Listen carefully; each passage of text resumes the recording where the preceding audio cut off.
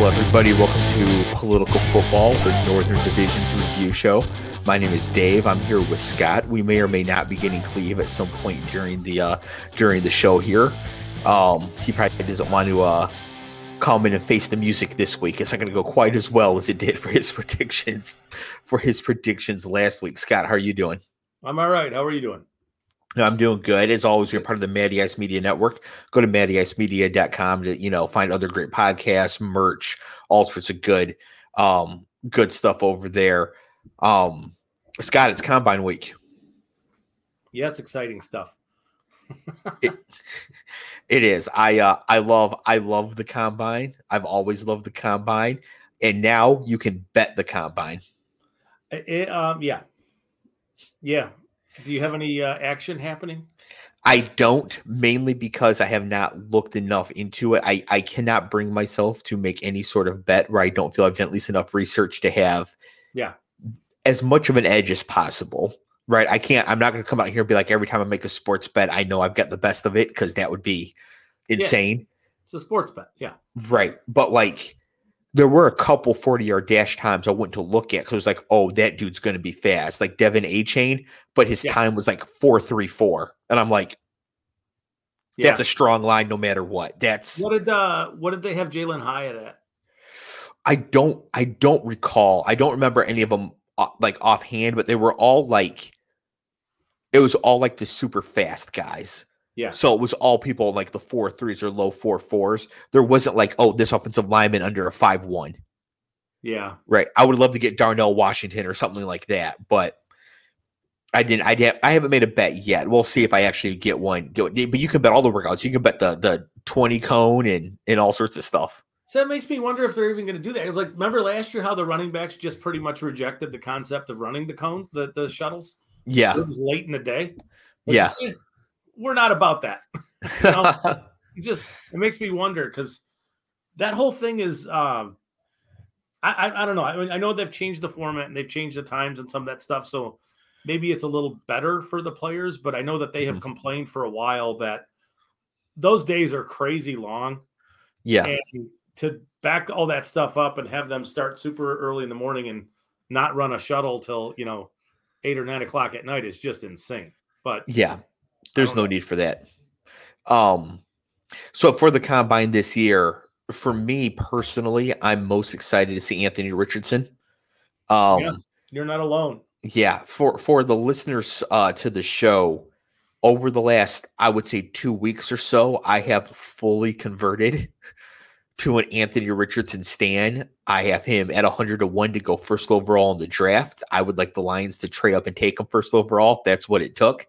I am 100% committed to Anthony Richardson. After, what would you say, Scott? 3 weeks ago, I was in the chat arguing with you about this. Probably not even 3 weeks ago, but his whole thing is, and it's not like there's anybody that's right or wrong about this stuff, but it's I think, so I put a video out on YouTube for Detroit Lions podcast. I can't believe I just shilled myself there, but you can shill your other places on the show. You can do that. Filthy hooer. And it was just explaining why. Why is there so much buzz on him right now after most people just viewing him as this super raw, a high upside guy, but a dude who is going to bust kind of thing. And it's no. When you really dig into watching what he is as a player, there's a lot to his game that's already advanced. Did we talk about this last week? I think we mentioned that he is not actually that raw. He's more inexperienced than raw. But you can see some things on his tape to where there are times when it's super frustrating. It's dude, that is a layup. You can't miss that throw. And he misses those. But the things that he does well are things you can't really teach. Pocket presence, the ability to step up. A lot of quarterbacks want to leave, think about being in the kitchen and, leaving out the back door of the kitchen is the easiest way to go because there's nobody in the backyard. But in the NFL, it's death. Right. And he has no desire to do that kind of stuff. He climbs in the pocket, still looking to throw. So that's where the value is there. It's not that he's trying to run so much, it's that he wants to push the ball down the field. And there are traits that he already has on display that are advanced. And it just takes people getting into his game and watching things repetitively and seeing. That's different if you see it once. Like, okay, that was a nice play, but I saw it one time. It's over and over and over in his film. So I just think that in the end with him, people have caught on to what he is as a prospect. And sometimes, we do need to drop some of the production stuff because I don't know how much Florida offense you watch, but holy shit. Like, but production at the college level does correlate to NFL success for the quarterback position. Without a doubt. So especially comparatively. Yes. Right. And so the fact that he wasn't able to produce at a higher level I think he important. He had a really poor first 4 games. Mm-hmm. I want to say it was maybe first 3 games. He had 4 picks, no touchdowns. He was like maybe 55%. And then the Tennessee game happened. And then after that, I don't know exactly for sure, but I think he had 19 touchdowns. I'm not including rushing, just throwing. Yeah. 19 or 17, and only 4 interceptions over the back 8 games he played. Now, Florida's offense asked a lot of him. I can't tell you how many times I watch him and see him just chuck the ball away because it's just like this play's over. So that goes into that's completion percentage stuff. We have to adjust that kind of stuff. And then also the difficulty of this is why in some ways he might have he might have a decent Pro Football Focus grade because they really give quarterbacks a ton of credit for completing deeper throws. Mm-hmm. And Florida asked him to throw the ball down the field a ton. So his depth of throw is it's big, and they're harder to complete. Yes. Also, I saw Florida offense. I saw Pro Football Focus. He's also the highest graded of the 4 quarterbacks projected in the top 10. He's the highest graded under pressure. Yeah. I'm not surprised. Yeah, that's not surprising at all. So I just think it's interesting that for the listeners out there, 2 or 3 episodes ago, I'm like, there's no way this guy can compete at all to where now I'm like, yeah, this is him. Because the thing is, Bryce Young is 4'11", give or take. CJ Stroud runs an 8.540, give or take. And Will Levis probably sucks. So when you take all those things combined, Richardson is the best all-around prospect to my mind, even though Bryce Young is obviously a phenomenal, and Stroud too. They're great prospects, and I guess Will Levis apparently does something, but they're all great prospects. But to me, Richardson should be the first quarterback off the board, and I have a feeling after the combine this week, if he comes in 4.4 flat, 4.42 at 6'4", 232. Yeah. Also, he's only 21. He'll turn 22 in May. Yeah. So comparisons to Malik Willis aren't really fair. He was playing at Florida. He was more productive. And he's much, much younger. Yeah. And there's a lot more to his game than some of the Willis stuff, but some of the same elements do apply. The ability to change an offense because of his multiple way abilities, we're seeing that's how offenses are right now is you need to have a quarterback who, when pressure hits, which it's going to, as you play more meaningful games, you're going to deal with more pressure. You have to be able to do more things than stand. This is why there's concerns with Stroud is what's going to happen with Stroud when he goes to a place with a bad offensive line. What does it look like? Yeah. Because he's not really you have the one game, but he's not really showing you that there's a ton to his outside structures, abilities. But we'll see. I'm intrigued by Richardson. There's a bunch of players I think that are interesting. You mentioned Darnell Washington. I'm fascinated to see what he's going to run in the 40. Yeah, for listeners out there. Yeah, Darnell Washington is 6'7", 270 plus. Yeah. He's huge. Yeah, and he's a tight end, not an offensive lineman. This dude is out here running away from linebackers, jumping over safeties, He's a tight end at 6'7", 270 out of Georgia, and I am very excited to see how he tests.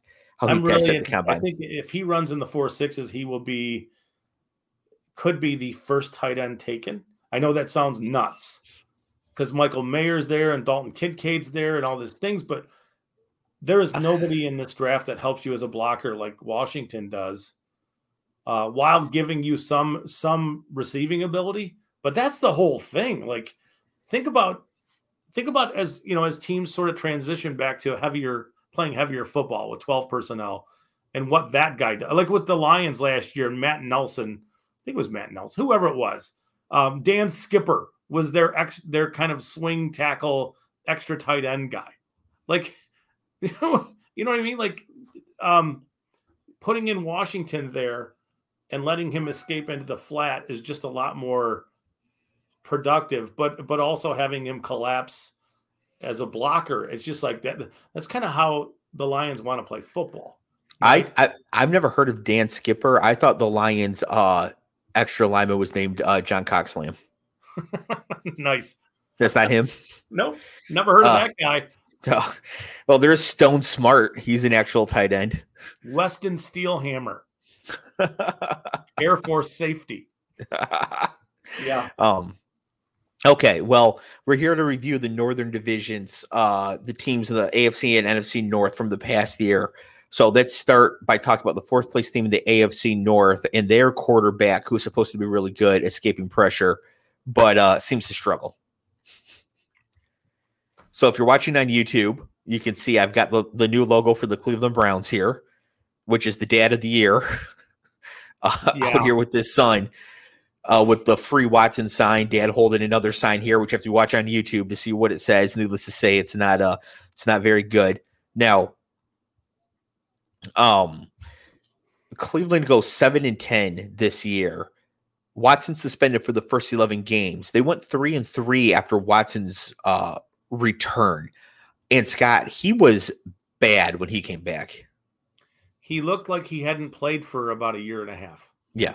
And some of it, too, is completely different circumstances, different players, he wasn't allowed to practice with Cleveland, so the timing was off. But if we're being fair, I think the people in the front office in Cleveland have to be holding their breath a little bit.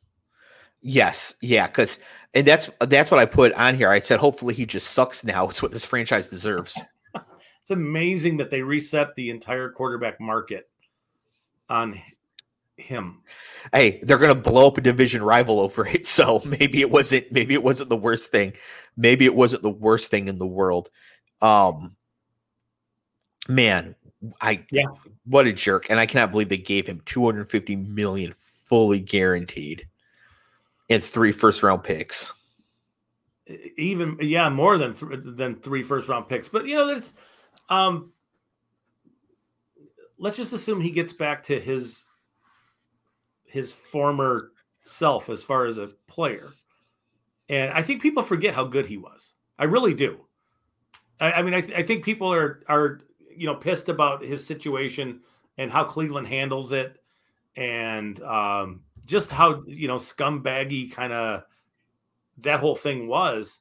But if we just focus on, I know it's terrible just to say this, but just focusing on what he is as a quarterback, he's an elite quarterback. He was an elite quarterback. That's the reason why you give up all those things for him. He certainly did not look like that, but we'll see what happens.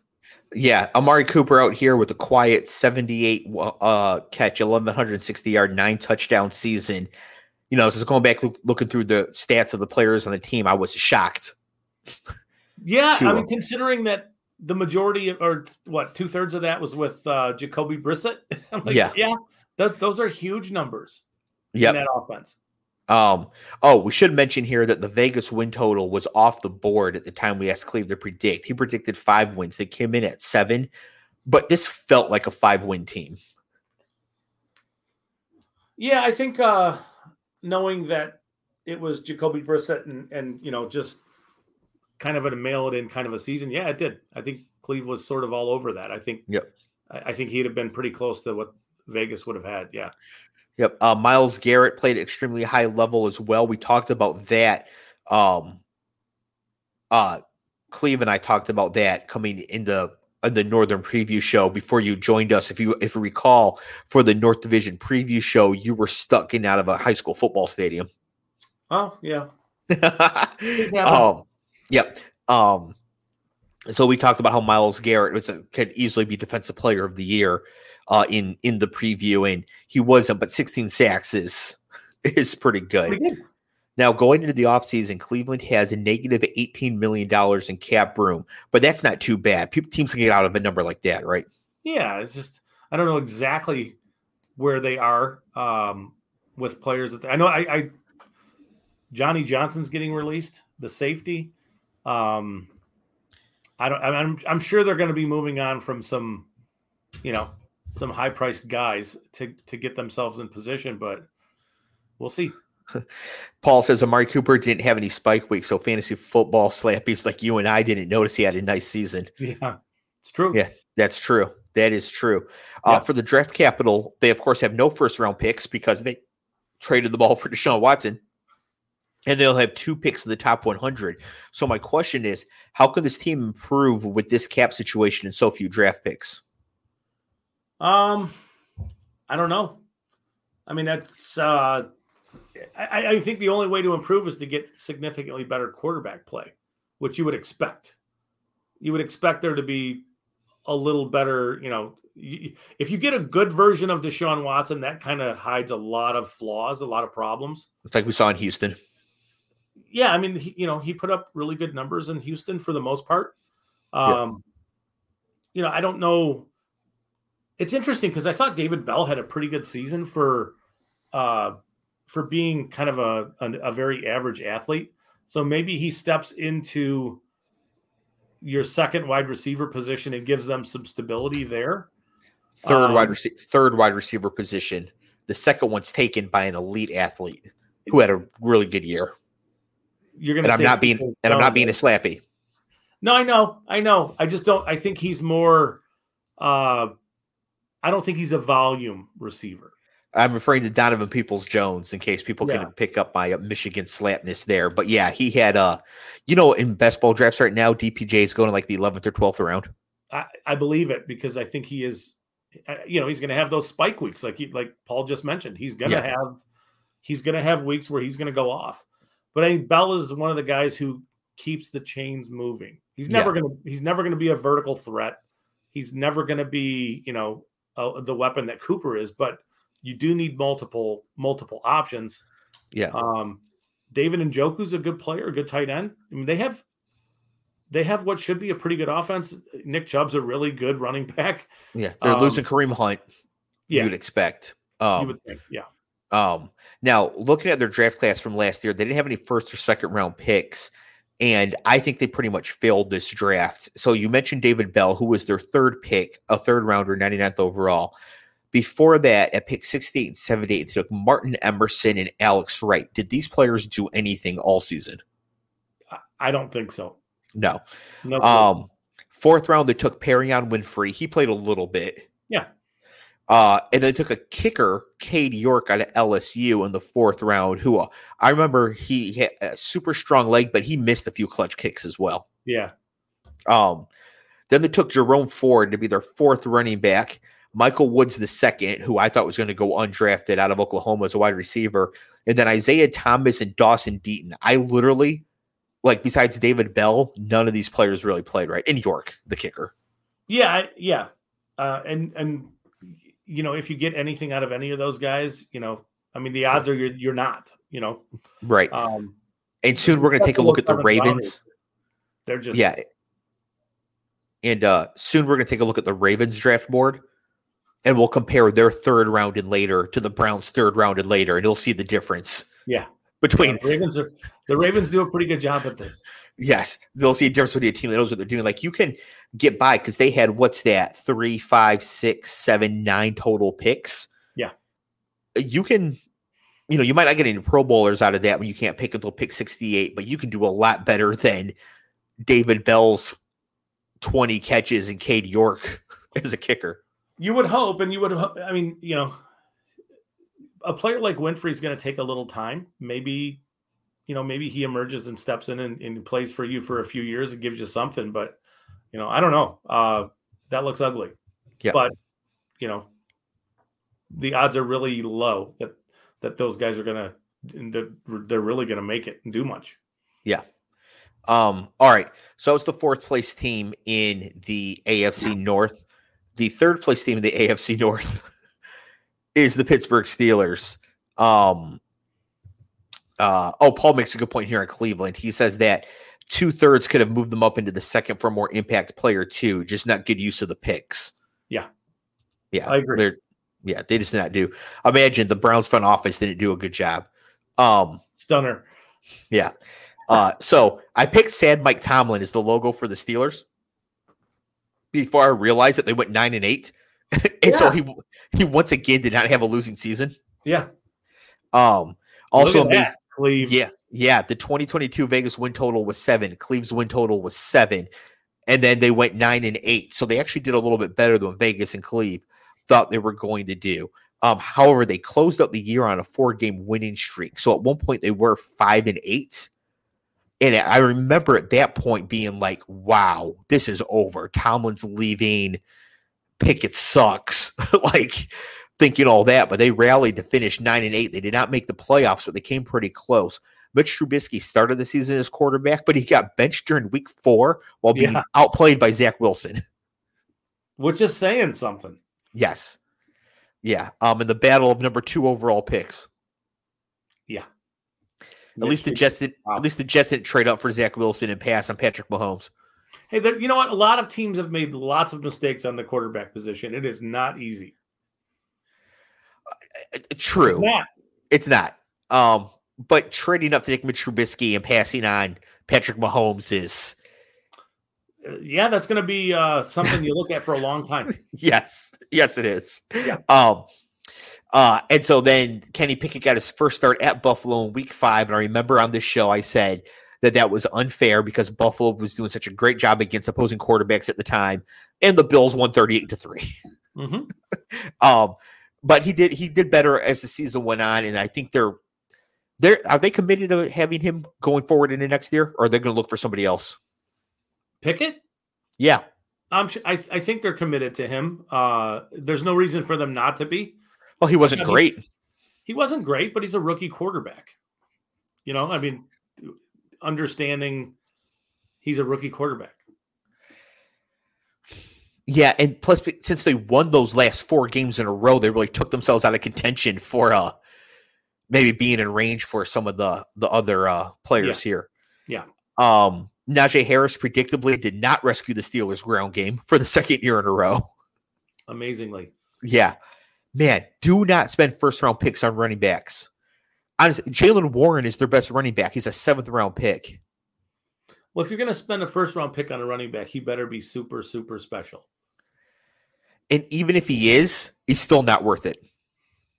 I disagree, but... Christian McCaffrey, not worth it. Therefore, nobody's worth it. Okay. Right? I mean, how many playoff games has Christian McCaffrey even played in? Like the 2 this year? Yeah. It had to be put on like the most complete team in the league. Yeah. Yeah. You could just get him. I think there are a few situations in the NFL where when a team is ready and a winning window has opened up, it might make some sense. But it is absolutely moronic. Like if you were to tell me that Arizona with the 3rd pick in the draft is drafting Bijan Robinson this year, I would tell you that's the dumbest thing they could possibly do. Yeah. Because by the time they figure it out and get to a point where they may win games, there's so much, tread off his tires. It's useless. But I think there are just a few, not a lot. There are a few teams where you could say it would make some sense because it's one of the positions where you can see it translate very quickly. However, counter argument. Yes. Who are the Chiefs wide receivers? Kadarius Toney. Yep. There's one more. There's Nico 2 more in the Hardman, contract. Juju Smith-Schuster. Juju and Hardman are not under contract. They are free agents. Yeah. It's MVS, Sky Moore, and Kadarius Toney. Yeah. The Chiefs, with the last pick of the first round, took Clyde Edwards-Helaire because they thought they just needed a dynamic running back for whatever. Now, they should have taken Jonathan Taylor. They should have, or they should have taken a receiver. Or DeAndre Swift. But the very next pick was T. Higgins. Yes. So even now, Bijan Robinson is obviously a much better prospect than Clyde Edwards-Helaire. He's a better prospect than Jonathan Taylor was. Yes. But even with that, T. Higgins is more valuable to a team than any running back. And he's not even like the best wide receiver. Without a doubt. And from the monetary standpoint, like the contracts that receivers are getting paid now it's huge money. Yeah. And if you find one that late in round one on a rookie deal, it's like how valuable is Amon-Ra in Detroit? Yes. I get it. I mean, I understand that. Right. I do. And so I only think there's a few situations. Right. The Chiefs win the Super Bowl with Clyde Edwards-Helaire inactive, giving the ball to 7th round pick Isaiah Pacheco. Yeah. And they don't have T. Higgins.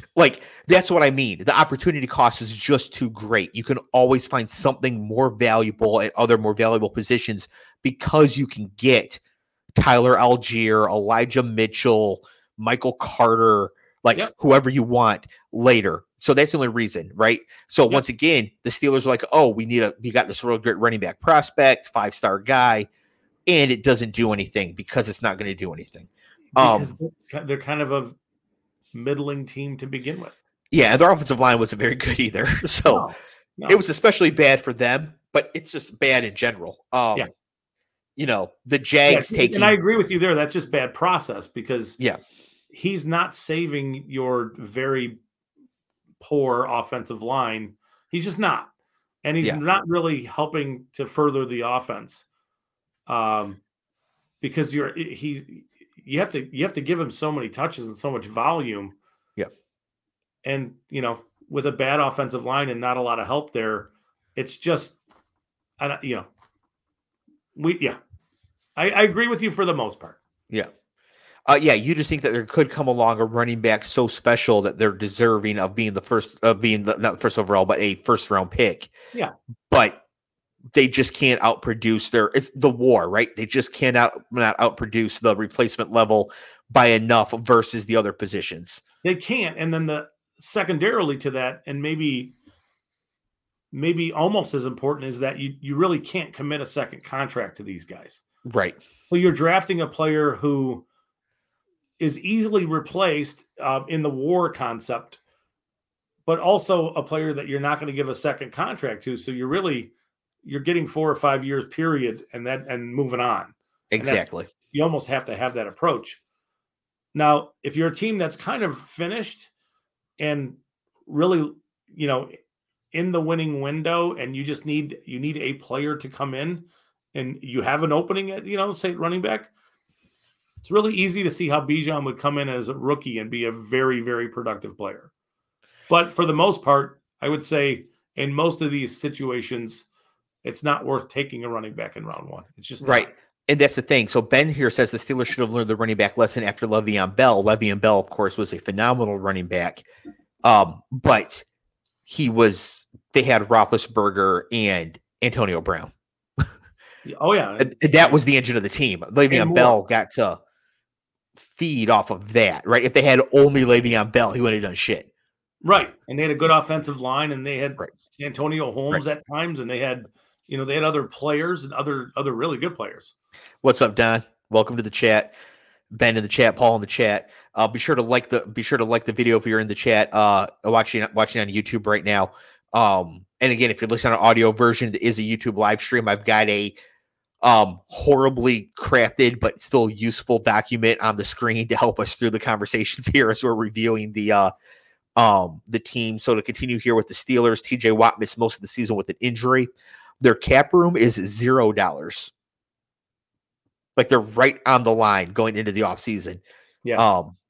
And then their draft capital, they have the 17th overall pick and 4 picks in the top 100. So my questions were, do they stick with Pickett at QB or pursue somebody else who seemed pretty solid?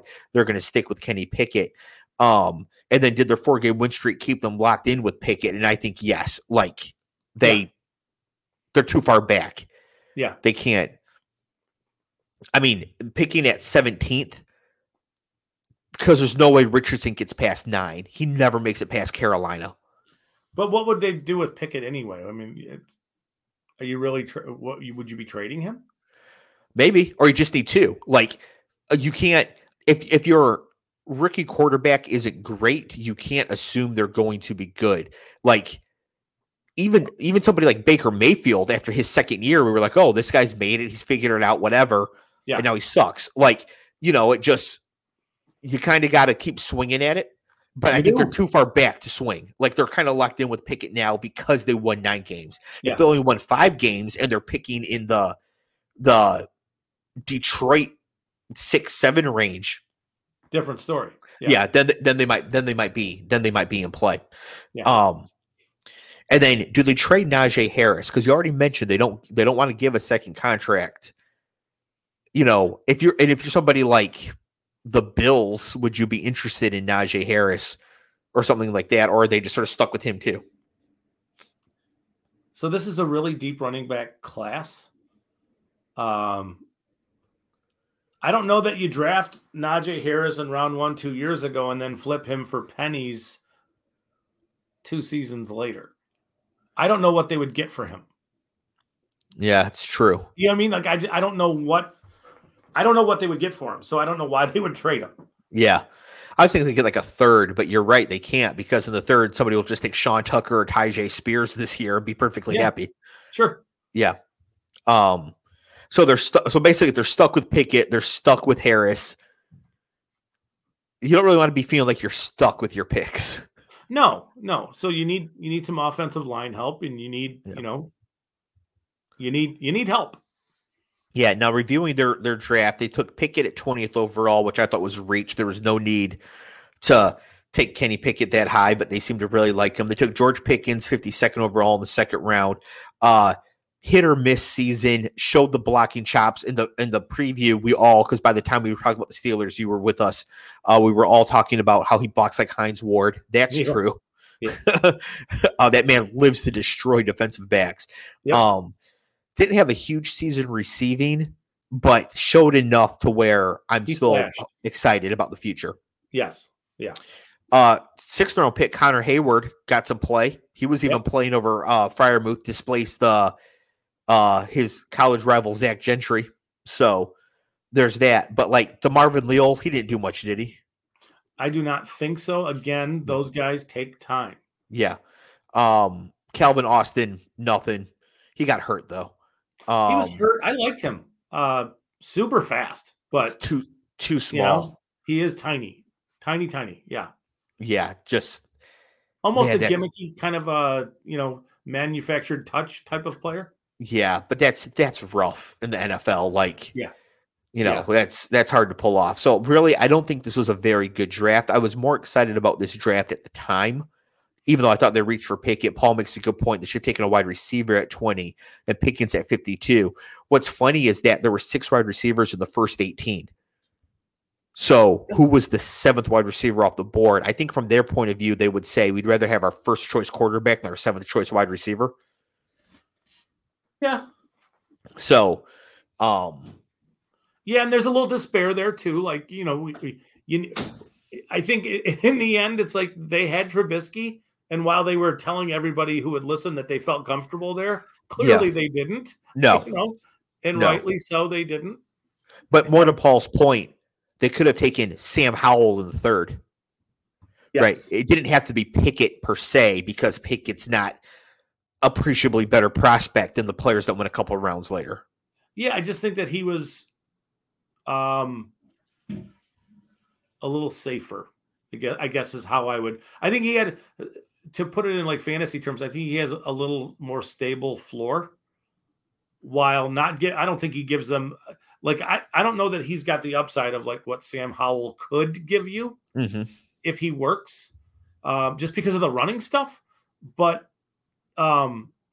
I think he could play in year one because he had some, he's a senior with some polish and he had played, he played a lot of football, but it's that pick just sticks out to me as like a kind of a boring, we're going to settle for quarterback purgatory pick. Yes. It just put them in a rough position because now even going into next year, they're going to be too good really to compete for Caleb Williams or something like that. They just kind of really did themselves in there. They did. In some ways, last thing I'll say about that one is in some ways you'd rather these guys fail really quickly. Yes. Than play to a level that makes you draft later and furthers the, you're getting further away from winning as you make these, as you finish 9-8 at 9-8. You just are. Yep. The second place team, the Baltimore Ravens. Thank you, Jake, for the Photoshop here. If you're watching on YouTube, you can see we've got Scrooge McDuck with the Ravens logo since they refused to pay Lamar Jackson. I am not going to understand that one. Yeah. So for the Ravens, 10-7, second AFC North, lost to Cincinnati wildcard round without Lamar. Vegas win total was 9.5, so they were right on the money. Cleve said 12, and I think Cleve would have been more on line, except Lamar got hurt in Week 13 against Denver and did not return. They were 3-3 without Lamar, including the Broncos game, so they were 7-4 with him. Yeah. So they were doing better. J.K. Dobbins came back a little bit over the course of the season. He wasn't fully back to himself, but he looked enough to where like you could expect him to be back to normal this season. I hope so. There was a moment where when he first came back, when he ran the ball, it was a nice run. He had like a 30-yard run, but it was like, he looks awful. I don't know, like physically, he looked like he was limping a little bit.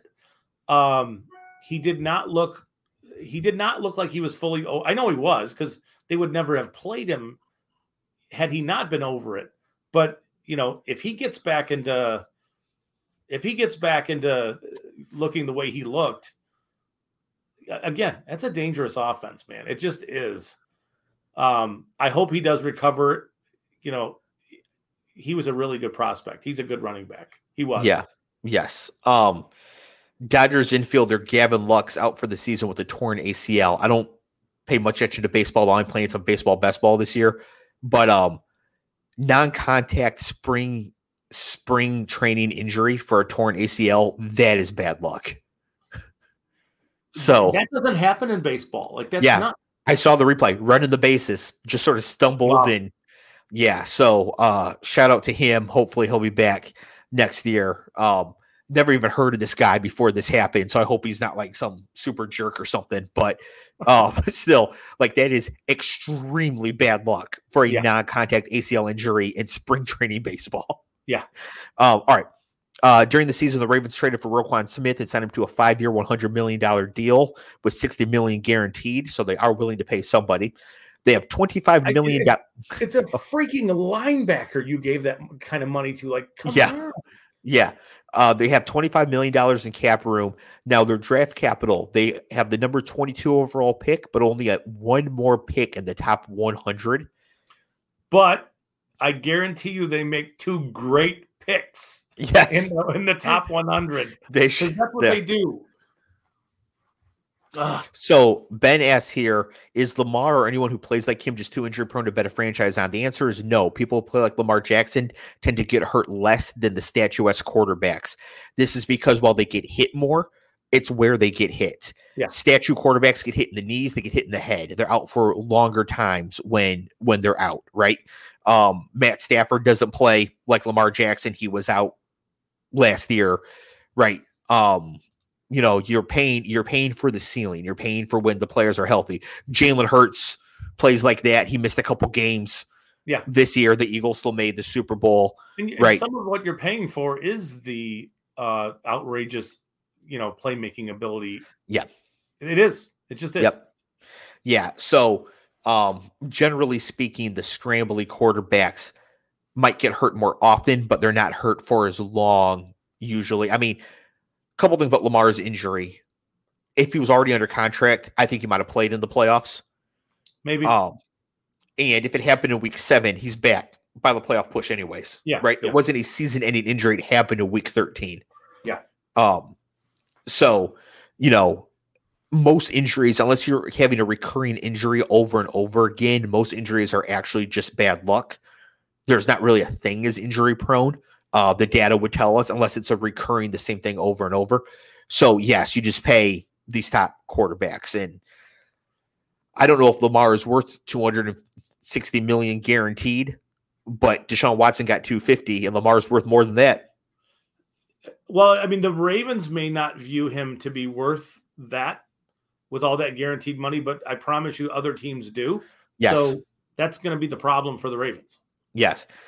And so just real quick here, if they hit him with the exclusive franchise tag, they have to pay him $45 million per year. He can't negotiate with anybody else. If they end up with a non-exclusive, it's $32 million this year. Another team can sign him and then owe the Ravens 2 first-round picks, or the Ravens can match the offer. If they go with the non-exclusive, some other team's going to offer him something the Ravens don't want to match, right? I would think that it would be there would be multiple teams in on that. Like, we're gonna pay you your $55 million guaranteed or whatever it is. We don't care about the 2 first-round picks. Who cares? Right. The 2 first-round picks are meaningless in that equation. So, yeah, maybe that gives the Ravens an out. Yeah, absolutely. Ben says, you cannot convince me that Stafford subjects himself to more punishment than Lamar does. It's not about the amount. It's about the severity of when you get hit, right? So, like Tom Brady missed an entire season because he took 1 shot to the knee in the first game, right? And he's gone for the season because he can't really move. Brock Purdy breaks his elbow and he's out until whenever, right? If that had happened in week 2, he'd be out for the season just like Trey Lance, right? No, Kyler tore an ACL, so Kyler's actually out for the for quite a while. But that's a non-contact thing too. So yes, yeah. So the the data is the data. Statuesque quarterbacks that don't run as much miss more games through injury than the running quarterbacks do, because when they do get hit and hurt, it's much more severe because it's the knees and the head. Yeah. Right. Not just a shot to the ribs or whatever. Even look at Mahomes, right? Mahomes twists up his ankle. Yeah. Right. He says he didn't take any painkillers, but whatever. He's able to get out there. So, it's just the statue quarterbacks miss more time. That's just the data for that. Yeah. All right. So the Ravens draft, Scott. This is a thing of beauty. They have 2 first-round picks. They draft the 14th overall Kyle Hamilton, safety out of Notre Dame, who for a long time was being mocked even like number 2 overall to Detroit, as high as the 5th overall pick. Yep. PFF's highest graded safety of the year. Yep. Not rookie, safety. Mm-hmm. He is safety Sauce Gardner. Pretty good. Yep. Pretty good. Paul says, who let Kyle Hamilton fall to the fucking Ravens? Yes. That's a good point. 25th overall, Tyler Linderbaum, already a star at center. So the Hamilton suffered a little bit from the combine. He did not test well. Yes, and he still went 14th, which for a safety is fantastic. It's not like he fell way off. I think he went right about where he should have gone.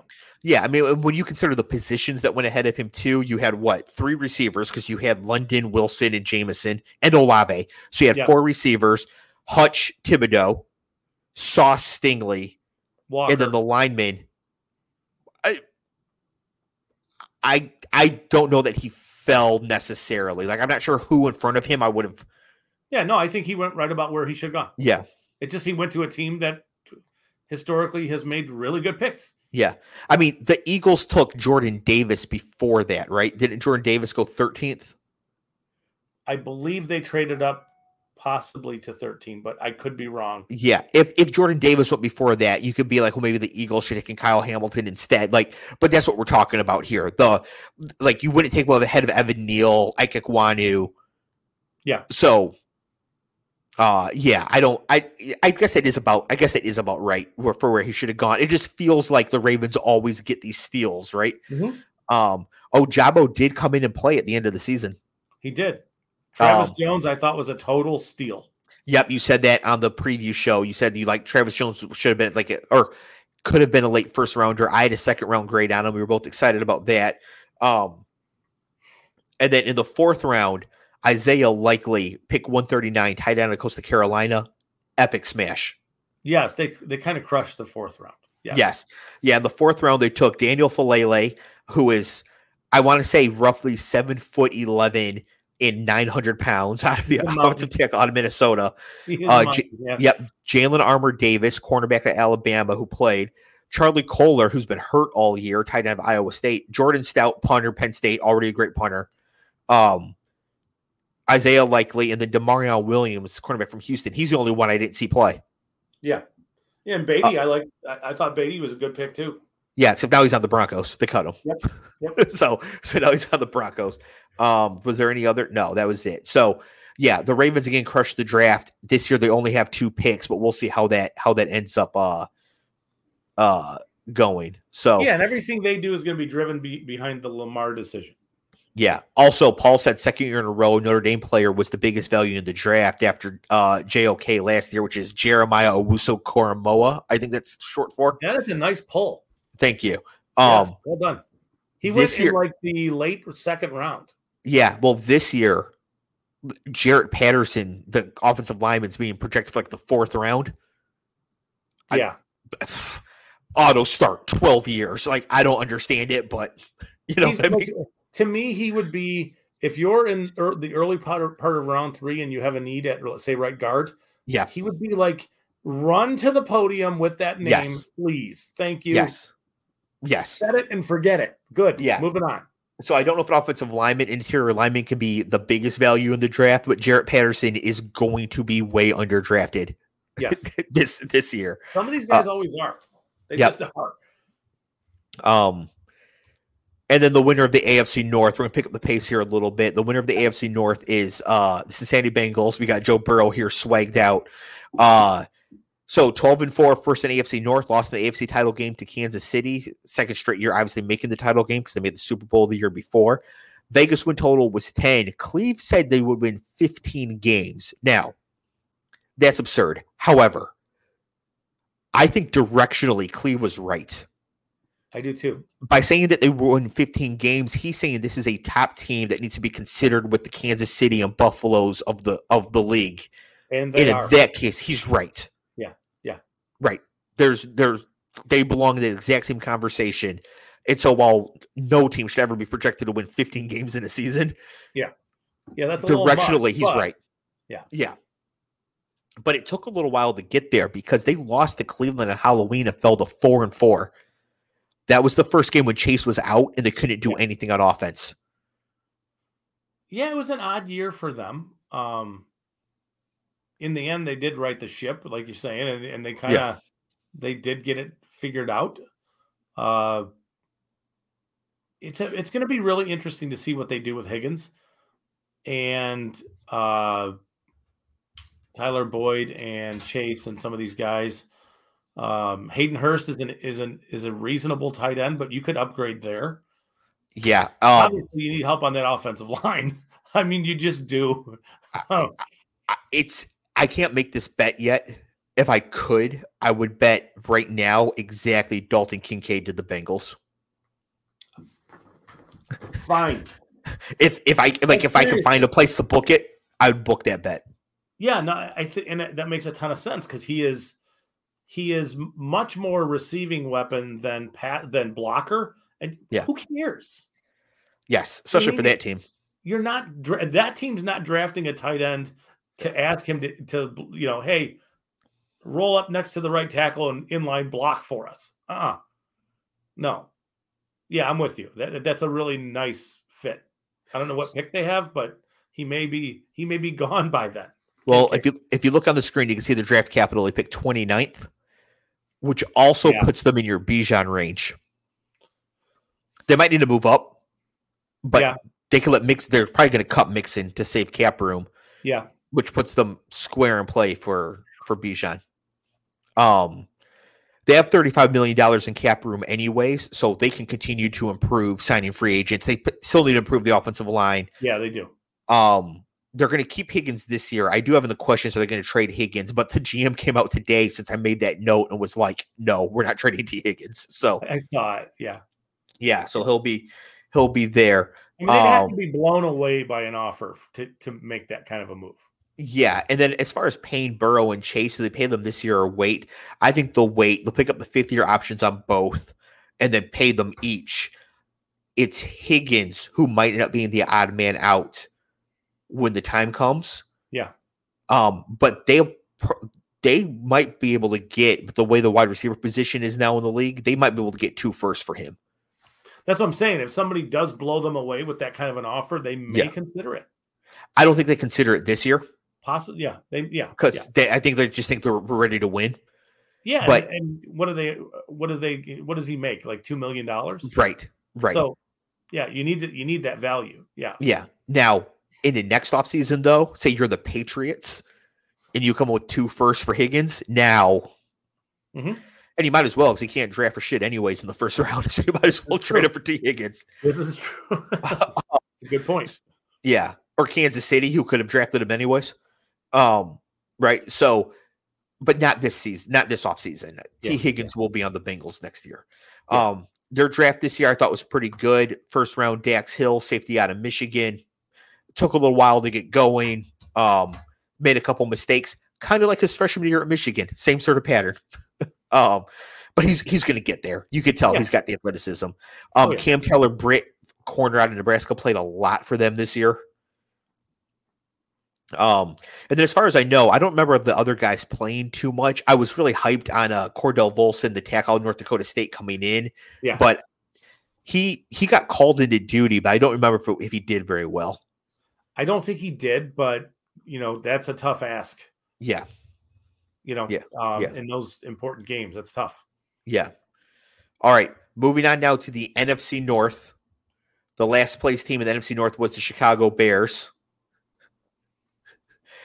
I'm having trouble seeing what's on the screen there. Oh yeah, that's because it's like Westworld, where the robots can't see the things that would harm them. Yeah. It's a picture of Justin Fields saying, "I'm the best quarterback in this draft." Oh, that is hurtful. I feel harmed. I'm triggered. Just in case you thought it was revisionist history here. So the Bears go 3-14 to finish last in the NFC North. Good for the number 1 overall pick. Vegas win total was 6.5. Cleve said they'd win 8 games. So Cleve thought they were going to come in and be a little bit better. Yeah. And they started the season 3-4. They started the season on pace for that, but man, did they just knuckle down and tank and lose 10 in a row. They did. Yep. Justin Fields. Yes. Justin Fields ran for 1,143 yards, second most by QB all time behind Lamar Jackson. The Bears traded away what is now the 32nd overall pick to the Steelers for Chase Claypool. It's amazing, isn't it? God. Like, he doesn't even fit with Fields. Now, at the time they made the trade, it was like the 47th pick. Yes. Yeah, they just tanked all the way down. But still, it's amazing. The Steelers get the 32nd pick in the draft for Chase Claypool. Yep. Oh, unbelievable. They also traded away Roquan Smith and Robert Quinn in season to just absolutely complete this tank. Now, there's some good news for the Bears. The first is that they have $90 million in cap room. So they can go out and sign some free agents. The bad news is the best free agent wide receiver is Jacoby Myers. Yes. So bad year to have all that money. Not a great draft either for. Yeah. I mean, you can get players, but. Yeah. It's gonna be rough. Draft capital, first overall, 3 in the top 100. So the questions are, what do they do with the number 1 pick? Trade down twice, trade Fields, keep it. This is something we're going to be discussing a lot as we go forward, so we don't need to discuss it tonight. Just everybody needs to keep this in mind, what the Bears do with the number 1 overall pick at this point, along with what Aaron Rodgers decides to do, are the two biggest questions of the offseason that will influence how everything else follows after that. Presuming they keep Fields, will they get some legit wide receivers for him? We just sort of touched on that too. Like, are they going to sign Jacoby Myers and Tyler Boyd and call it a day? Right? Are they going to? I mean, man, I bet they wish that 32nd overall pick. That's Josh Downs, right? Like, yeah, they could do something with that. Yeah, they could. Yep. Now reviewing the Bears draft from last year, second round they had 2: Kyler Gordon, corner; Jaquan Brisker, a safety. You weren't on, yes, you weren't on when we talked about the Bears picks in the preview. You weren't on that episode yet. You came on later, but I referenced how much you loved Jaquan Brisker all throughout the draft process and how much you loved the pick, and that hit. He's very good. Yes, he is. Yeah, that was a hit. He's going to be one of the, when the Lions moved away from, in that range and didn't take a player like him. Yeah. It was a bummer. Obviously, Kirby Joseph looks pretty good, but Brisker is legit. Yes, he's fantastic. And really, I think it's the Vikings we'll get to who took Lewis Cine at 32nd or whatever instead of Brisker that are going to be feeling that the most. Yes. Yeah. Third round, they took Uncle Velus Jones, who was a 39-year-old rookie. Uncle Velus. I can't take credit for that. That's not my joke, but I don't know whose joke it was. Doesn't matter. Funny. Yeah, Uncle Velus, who looks like a fine kick returner, but in the third round, you need a wide receiver. He's legitimately 25. He's like the same age as Lamar Jackson. Yeah. So then the rest of these picks: Braxton Jones, Dominic Robinson, Zachary Thomas, Treston Ebner, Doug Kramer, Jatire Carter, Elijah Hicks, Trenton Gill. Literally nothing. Yeah. And that team is so bad, I'm sure some of these guys did play. Yes. But does it matter? No. They set this draft on fire. Yeah. Like, the Bears would not have the first overall pick this year if they drafted like the Ravens last year. They would have got 2 more wins. Yeah. That's how bad this draft was. Yes. Third place team in the NFC North is the Green Bay Packers. It's amazing. Scott, what's the logo? It looks like a dark room. Yes, this is Aaron Rodgers' dark room. Here for the Packers logo. 8-9, third in the NFC North. Vegas win total was 11, but look at Cleve. Cleve said they'd win 8 games. All over it. Drilled it. Absolutely drilled the Packers here. Needed to beat Detroit in Week 18 to make the playoffs. They did not make the playoffs. Yep. Glorious. Yes. Christian Watson did emerge as a very good wide receiver for them as a rookie. After that hilarious drop, he just dropped a 7.5-yard touchdown in the first game. It was. And I thought Rodgers was going to spontaneously combust on the sideline, but did okay. So yeah, the Packers started 3-1, then lost 5 in a row, which started with back-to-back losses to the New York teams. Yeah. And remember Sauce Gardner with the cheese head on his head after the Jets won? Yep. But from there, they could never recover and put anything together. They were just back and forth, a couple wins, couple losses in a row, never really got it going. Cap room, negative $18 million, but the Aaron Rodgers thing probably impacts that a little bit. Just a little. Draft capital, 15th overall, 3 in the top 100. Then the question, of course, will Aaron Rodgers return? If not, is Jordan Love automatically getting the QB job? The second one, I think, is yes. Absolutely, yeah, he is. Yep. I think the first one is also a yes at this point. He'll return? No, I'm sorry. It's a no. I don't think he comes back. After the press conference today where they said they haven't even really talked that much and it's March 1st. Yeah. I don't. Ooh, that doesn't look good. No. Looks good for Cleve, though. Yeah. Jets. People are talking about the Raiders for Aaron Rodgers. I don't see it. I don't see how. I just think they're connecting Devontae Adams and that's really all there is to that. But yeah, but the team's not good. You got to play against Herbert and Mahomes, and theoretically Russell Wilson, right? Yeah. So, all right.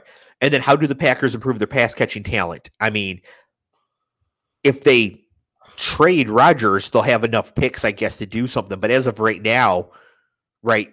I mean, Allen Lazard is one of the top receiving free agents.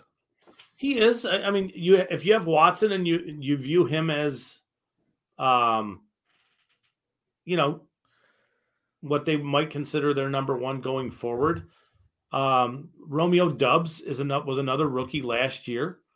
You draft, let's say, Jordan Addison this year. I hope I got the name right. Yes, you did. There we go. That's okay. Yeah. Now let me tell you though, and I hate to say this for Paul, who's a major Notre Dame fan and of course hates the Packers like any decent human being. Oh, you're gonna say Mayer. This is a Michael Mayer spot. Yeah, it is. Michael Mayer is like final form Robert Tonyan. Right. He is Robert Tonyan if Robert Tonyan was a potential all-pro tight end. Like I could see this being like that guy. And he goes. He's a really good tight end. I think he's super safe. Yeah. That does kind of scream to me that kind of a pick. Yeah. Paul says, God, please no. But as soon as I said it, Paul, it makes too much sense. It makes too much sense. Packers draft, very interesting one. So they had 2 first-round picks. They don't use any on a wide receiver. They take Quay Walker at 22, Devontae Wyatt at 28, both defensive players out of Georgia. Quay Walker played a lot this year, and he seemed to be getting penalties all the time. Yes. Yeah, young player, probably not quite as easy, in Green Bay than it was at Georgia. Probably not. Devontae Wyatt, I liked a lot last year in the draft in the run up. I think he'll grow over time. Then 53rd overall, second round, Christian Watson, wide receiver. This was a very boomer bust pick.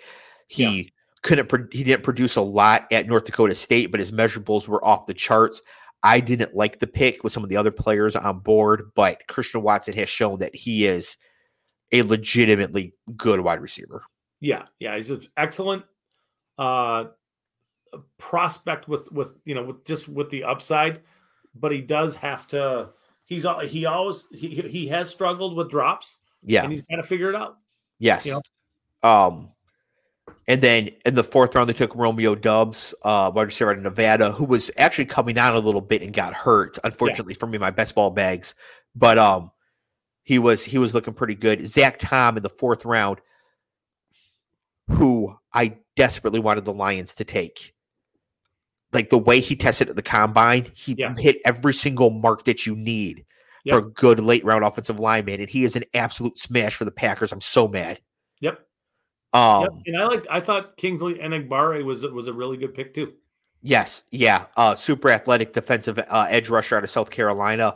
After that, I don't think they did very much. Samori Toure made the team, returned some punts or whatever, but still, Walker, Wyatt, Watson, Doubs, and Tom and Enagbare, like all those players were better than anybody the Bears picked. Yes. I mean they got six better players. All right, second place in the NFC North, our beloved Detroit Lions. Mm-hmm. Man, 9-8. Vegas win total 6.5. Cleve says 8. So again, yes, he was correct in the right direction again. Yes. So they started the season 1-6. And of course, finished the season then 8-2. Yeah. However, in that 8-2 was a super embarrassing, pathetic loss at Carolina that would have gotten them in the playoffs if they had won. Yeah. So it really should have been 9-1. That was really embarrassing. That was an ugly loss. It was. Jamal Williams of the NFL in rushing TDs was 17, just like we all predicted before the season. Oh yeah, for sure. Shout out to Evan Silva for establishing the run. He did get Jamal Williams to lead the NFL rushing at 150-1. To lead the NFL in rushing touchdowns? Yes. He bet it at Okay. 150 to 1. He didn't say how much he bet, but he was really excited about this bet coming down the stretch. Okay, good for him. That's awesome. Yeah. So that was a good hit. They needed a Rams win in Week 18 to make the playoffs. They did not get it, so that game went first. Mayfield, damn it. Yeah. Lions have $15 million in cap room. Draft capital, though, is just off the charts. Number 6 overall, number 18 overall, and 5 total in the top 100. Is that cap room? Does that include the Brockers $10 million? No, this is when the offseason starts. That's how I'm doing these. So, like, next week we're going to get to the Commanders. Yeah. The Carson Wentz stuff won't be there. Okay. Right. So it's just when the offseason started. Okay. I thought it was like the best way to do it, to compare all the teams. Yeah, no. Yeah. So they start the offseason with $15 million in cap space, tons of draft capital. But the question is, do the Lions extend Jared Goff or try to be a contending team? So I think if there's a reason that if Daron Payne was not didn't sign the tag today, and the Lions felt that would complete their defensive line, which you can make an argument that it would have. I think it might have pushed them to make the decision to extend Goff, which I think would have been a catastrophic decision.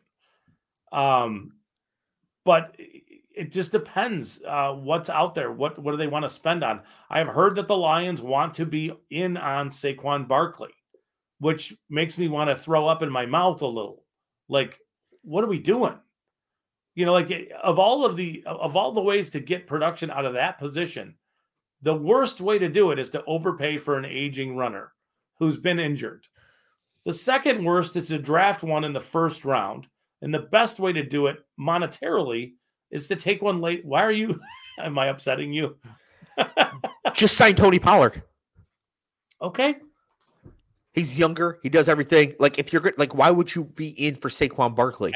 I don't know. It's something I've heard. Doesn't mean it's going to happen. Don't they have DeAndre Swift? They do, but I don't think they can rely on him to play through things. Like, he will not play. He's not effective when he's dinged up. Their offense is significantly better when a player like Swift is going and is explosive and all. They are better. They just are. But they can't rely on him because there's a lot of times when he's just unavailable. Sorry, just a real quick digression. Kansas basketball, men's basketball, they've won 39 straight senior nights. Is this a senior night for them? It is. They have not lost on senior night since March of 1983. That's the year I was born. Wow. Okay, sorry. That's a crazy statistic that just flashed up in front of me. Very crazy stat. Because, like, that's conference games. Yeah. And sometimes meaningful ones. Yeah. Okay. That is a bonker statistic that I wanted to get out there and share. I don't even like Kansas, but so then will the Lions make a play for one of the top 4 QBs in the draft this year? They're currently picking 6. They've got number 18 as well.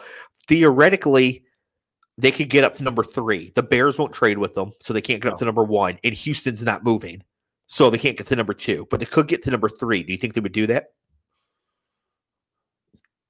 No, unless they absolutely love one of them. But it would have to be, specifically one of them. Yes, and they have to be available at number 3. Yes. Yeah. Because quarterbacks are going 1 and 2 for sure. I think so, yeah. And I think somebody's moving up to number 3 for another one. So that could be how this goes. Yeah, for sure. Yeah. I actually think there's a possibility the Lions can hold at 6 and get Anderson. Or Carter. Maybe? Or Carter. One or the other. Yeah. I think Tyree Wilson is a really interesting player. I think he's a Seattle fit. He's kind of like a moldable piece of clay who hasn't gotten a bunch of great coaching down there at Texas Tech, but a really good player. Yeah. Now, for the Lions draft last year, second overall pick, Aiden Hutchinson, smash. The guy was just born to play football. Like, like grown in a lab to play football. I'm so glad we were able to get him after blowing the first overall pick. Traded up with the Vikings to 12th overall, took Jameson Williams, wide receiver from Alabama, who I think could have had 6 touchdowns this year with better passes. He could have. Yeah, I think he could have put up like 6 touchdowns on 20 targets. Yeah, he could have. With some better throws. Now, after the draft, you were hype on Josh Pascal. I don't remember him doing much this year. However, Kirby Joseph in the 3rd, Malcolm Rodriguez in the 6th, James Houston's in the 6th as well, were all smash picks for the Lions. Yeah, I think Pascal's a smash pick for the Lions. Did he already start to show that, though? There are moments of it, yeah. Okay. Yeah. Now, not a lot, because I don't think he played a lot. Yeah. And he was coming off an injury and all that stuff. But from the very first snap he took, it was against Dallas, and you could see he's playing that closed end position where Hutchinson's playing the open end side. And you could just see the physicality, how big he is, how impactful his hands are. I mean, he's got super heavy hands. And I think that the Lions probably are more excited about him getting back to his, to health than they are just about anything at this point, because he's got it. He's a good football player. So the point is the Lions absolutely smashed the draft last year. They did. They crushed. Yes. Like top to bottom, through and through. Yeah. Like even Chase Lucas in the 7th round is a good special teams player. Like they got they really smashed the draft last year. Yeah. Even better than Baltimore. Close. Depends on Jameson. Depends on what we got on Jameson. That is true. Yes. Yeah. Yeah. But that's the level we're talking about, which you don't really say about the Lions, top to bottom, through and through in the draft, right? That's pretty exciting. It is. So then, as we wrap up here, the first place team in the NFC North was the Minnesota Vikings. Hit them with the gritty. Finished 13-4, first in the NFC North. Lost at home to the Giants in the wild card round. Not surprised. No.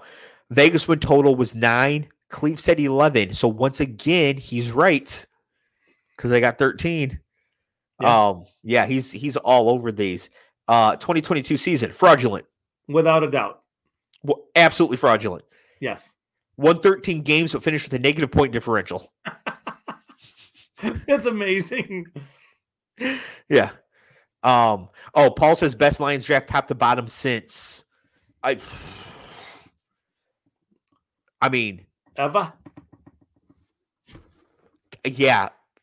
Because they get some decent, because like Galladay was a 3rd round pick, but they didn't like get anybody in the 5th that year. Yeah. Sean Rogers was what, a 2nd round pick? So that's even like he might have been a late first with Kevin Jones kind of a thing. I don't know. Yeah. I don't remember. I don't remember they picked up because Kirby Joseph, Malcolm Rodriguez are starters. Yes. Good long-term starters. 4th and 6th round. James Houston, worst case scenario, situational pass rusher. Sure. Hutchinson starter. Right. You like Pascal. Hutchinson's going to go into the Pro Bowl year in and year out. And Jameson Williams won't be the best wide receiver in this draft class just because Wilson and Olave are so good. That's so likely to be one of them. I think he's very much tied to whoever the quarterback is. Yeah, exactly. So I can't remember another one. This might be pending Jameson Williams. If Jameson Williams ends up being a T. Higgins level quality wide receiver. Yeah. An Amari Cooper level wide receiver, this could be their best draft class ever. Yeah. It could be. And it doesn't involve a quarterback. All right, the Vikings. Traded for TJ Hawkinson in season and did make him a focal point of the offense. He really did start to show it once he got there. They traded with an in-division rival, and they have to pay him, and they used them correctly for both of those things being true. They did, but they also did not win as many games as the Lions did over that stretch. True, but we're going to get to why that might have been. Okay. Justin Jefferson. Defense? No, but it's this. Justin Jefferson won Offensive Player of the Year, and they still did not throw him the ball enough. Correct. Yeah. Yes, he needs 15 targets a game. Yeah. Or more. Yeah. Yeah, at minimum. Yeah. Cap room, negative $23 million going into the offseason. Draft capital, 23rd overall, only 2 in the top 100. So, but they got the quarterback, they got Justin Jefferson, but the defense needs a lot of work. So they need to find some cap room, and they're going to use these draft picks on defense 100%. Yeah. What do the Vikings do with even the players they have on defense? They're aging. It's not trending great. No. Now, what do they do with Dalvin Cook, and how do they improve their wide receiver core? Because Adam Thielen is 800 years old. Yeah. Alexander Mattison is a free agent as well. Yep. So we might see one of these rookie running backs just pop up in minutes. This could be like a Jahmyr Gibbs sort of situation. I hope not. I hope not as well, but you could see it. Yeah, I could. Yep. And then to review their draft, we talked to the first round pick, Lewis Cine, out of Georgia. Probably should have been Brisker. Yep. Andrew Booth, cornerback for Clemson. I think Kyler Gordon was gone by then. Although Booth was fine, he got hurt. Yeah, he struggles to run. Yeah. Yeah. That's not what you want to hear about a corner, but yeah. And then after that, I don't think they got too much. Like Ty Chandler, we saw nothing out of. Jalen Naylor, who I said on the preview would be a dynamite kick returner, and he is. Yep. But like Brian Asamoah didn't really play. I don't remember hearing about him at all. Caleb Evans. Like, these are defensive players on a crappy defense who couldn't even get in the game. Yeah. Yeah, so I think the Vikings have a lot of work to do despite being a 13-win team. But that makes sense because they were absolutely fraudulent. That it does. Yes, I agree with you completely. I would even go as far as to say that the best team in the NFC North last year was the Detroit Lions at the end of the season. I think it was too. Yeah. So that wraps up the North Division previews. Next week, we'll be back with the Eastern Division previews. Scott, any final words before I do the outro here? Nope, we're good. All right. If you're in the chat, thank you so much. Thank you for participating. Makes the show that much better. If you're listening to audio, thank you as well. If you want to join us for the YouTube live streams, there's a link in the show notes where you can like, subscribe, get notified of upcoming videos. Be sure to go to MattyXmedia.com, find other great podcasts, including The Manual by Cleve, and I'll merge all sorts of stuff like that. We'll be back next week discussing the Eastern divisions, everybody's favorites, the Patriots and Cowboys. So we'll be back next week for that, and we will see everybody later. Peace.